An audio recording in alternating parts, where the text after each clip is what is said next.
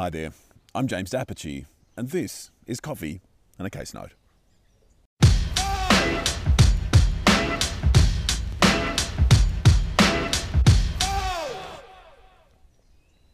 Team, today we're going to talk about the development of some land in Western Sydney.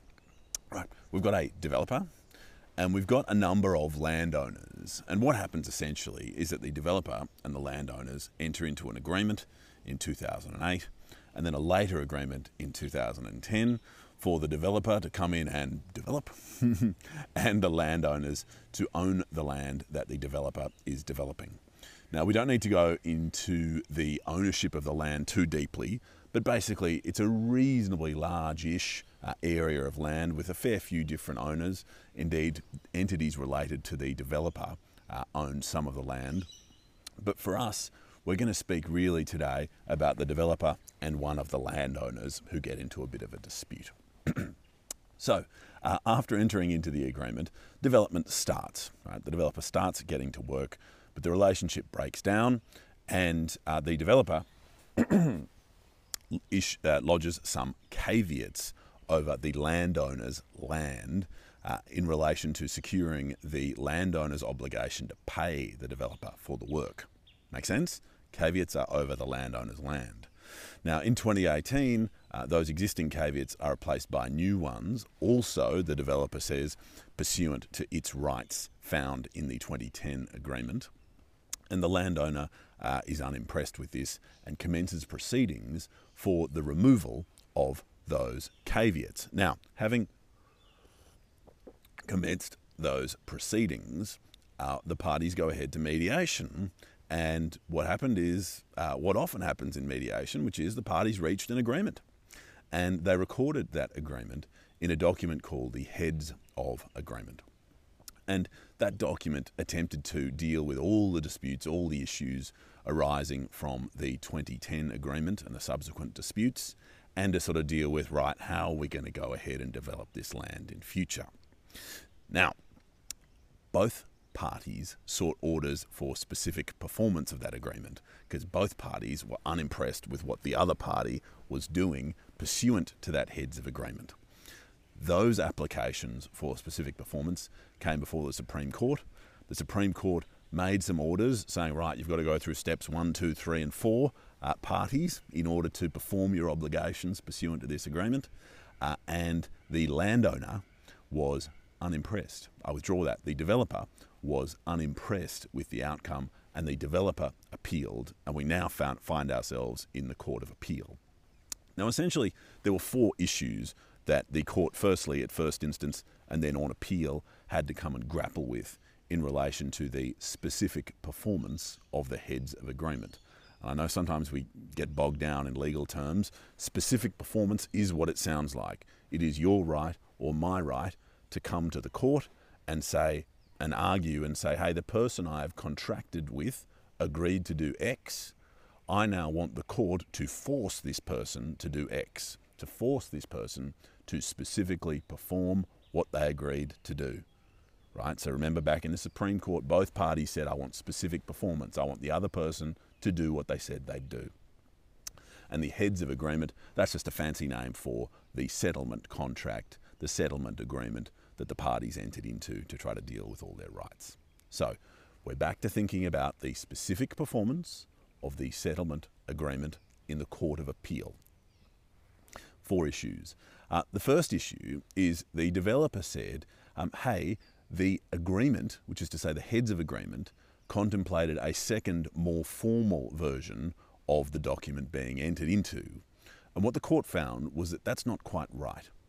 The document itself was a Class 2 Masters and Cameron document, which is to say it's a document that set out all the terms of the parties' agreement and also contemplated some future formal agreement being executed, but did not countenance an entire replacement. So we can talk about Masters and Cameron another day, but essentially it's a case that helps us understand what the meaning of earlier, slightly more informal agreements are when there are further relationships between the contracting parties. But essentially today, what the court said was, this was a Class 2 Masters and Cameron, which means that it is sufficient as it stands. It was an agreement between the landowner and the developer and some others to enter into these various other formal documents to go ahead with the development. They included easements, which we'll come to in a moment. And so what the court said as well in dealing with the developer's application was to say, well, developer, even if that's wrong, even if the settlement contemplated some replacement agreement to knock the heads of agreement out of the way and to have some bigger, longer and more formal contract in place, well, the practical effect of that is not really very big at all. We might have to change some of the specific performance orders made in the Supreme Court, but basically it's the same thing. And so practically, you're not really applying for anything of much moment in this dispute. And so the developer failed on issue 1, failed to convince the court that the heads of agreement contemplated some additional future replacement document. No replacement needed. Issue 2 was the width of the easement. Our landowner said that the easement was 16 metres for the construction of a road and these sorts of things. What the developer said was, no, it's 21.6 metres. Now, the development application, which is to say the council permission to develop the land, was 16 metres. That's what the parties are referred to in the heads of agreement, the settlement agreement, and there were some reports beforehand talking about 16 metres, 16 metres.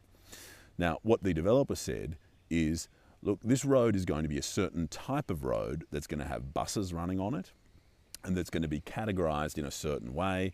That means it ought not just be the, I'll use the word standard loosely, the standard 16 metres. It ought instead be the larger 21.6 metres. And what the court found was that, look, if you can run garbage trucks and that sort of thing along the road, you can run some buses. And in any case, there's nothing in the evidence put before the court that suggests that the road was that wider 21.6 metres rather than what the parties agreed and what was in the DA of 16 metres. So the developer failed on issue 2, the easement width. Issue 3 was, is there a construction easement? Is there an obligation for the landowner to provide an easement, which is to say to provide permission to the developer to come in onto the landowner's land for the purposes of construction? What the developer said was, look, even though we didn't write it down in the heads of agreement that there was a construction easement, frankly, it's necessary to imply a term that a construction easement was granted, because how else are we going to build this thing if the landowner doesn't give us an easement, doesn't let us onto the land? Now, frankly, the court found it was not necessary to imply the terms based on the law relating to the implication of terms that some of you will be familiar with. The heads of agreement was about dealing with the 2010 original agreement and dealing with the dispute. It wasn't dealing with the construction logistics, and in any case, it wasn't shown to the court that it was necessary for the construction easement to be granted in order for the development to progress. So the developer loses on issue 3.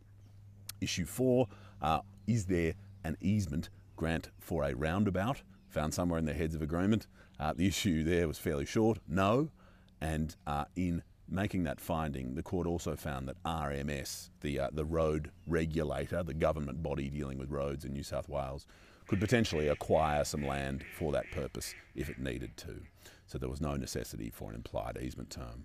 So the developer appealed the first instance Supreme Court orders for specific performance, saying that there should be another formal document, lost on that, saying the easement should be wider, lost on that, saying there should be a construction easement, lost on that, saying there should be a roundabout easement, lost on that. And you may be unsurprised to hear that the developer failed on appeal and did not get its costs, with the landowner receiving an order for its costs in relation to the appeal. Thank you for joining me for that reasonably long adventure to the Court of Appeal. Hope it assisted you, and I look forward to speaking again soon over another coffee, perhaps on not such a slanty table. So that's me vertically, so I'll just slant for you, and in respect of another case note. Cheers.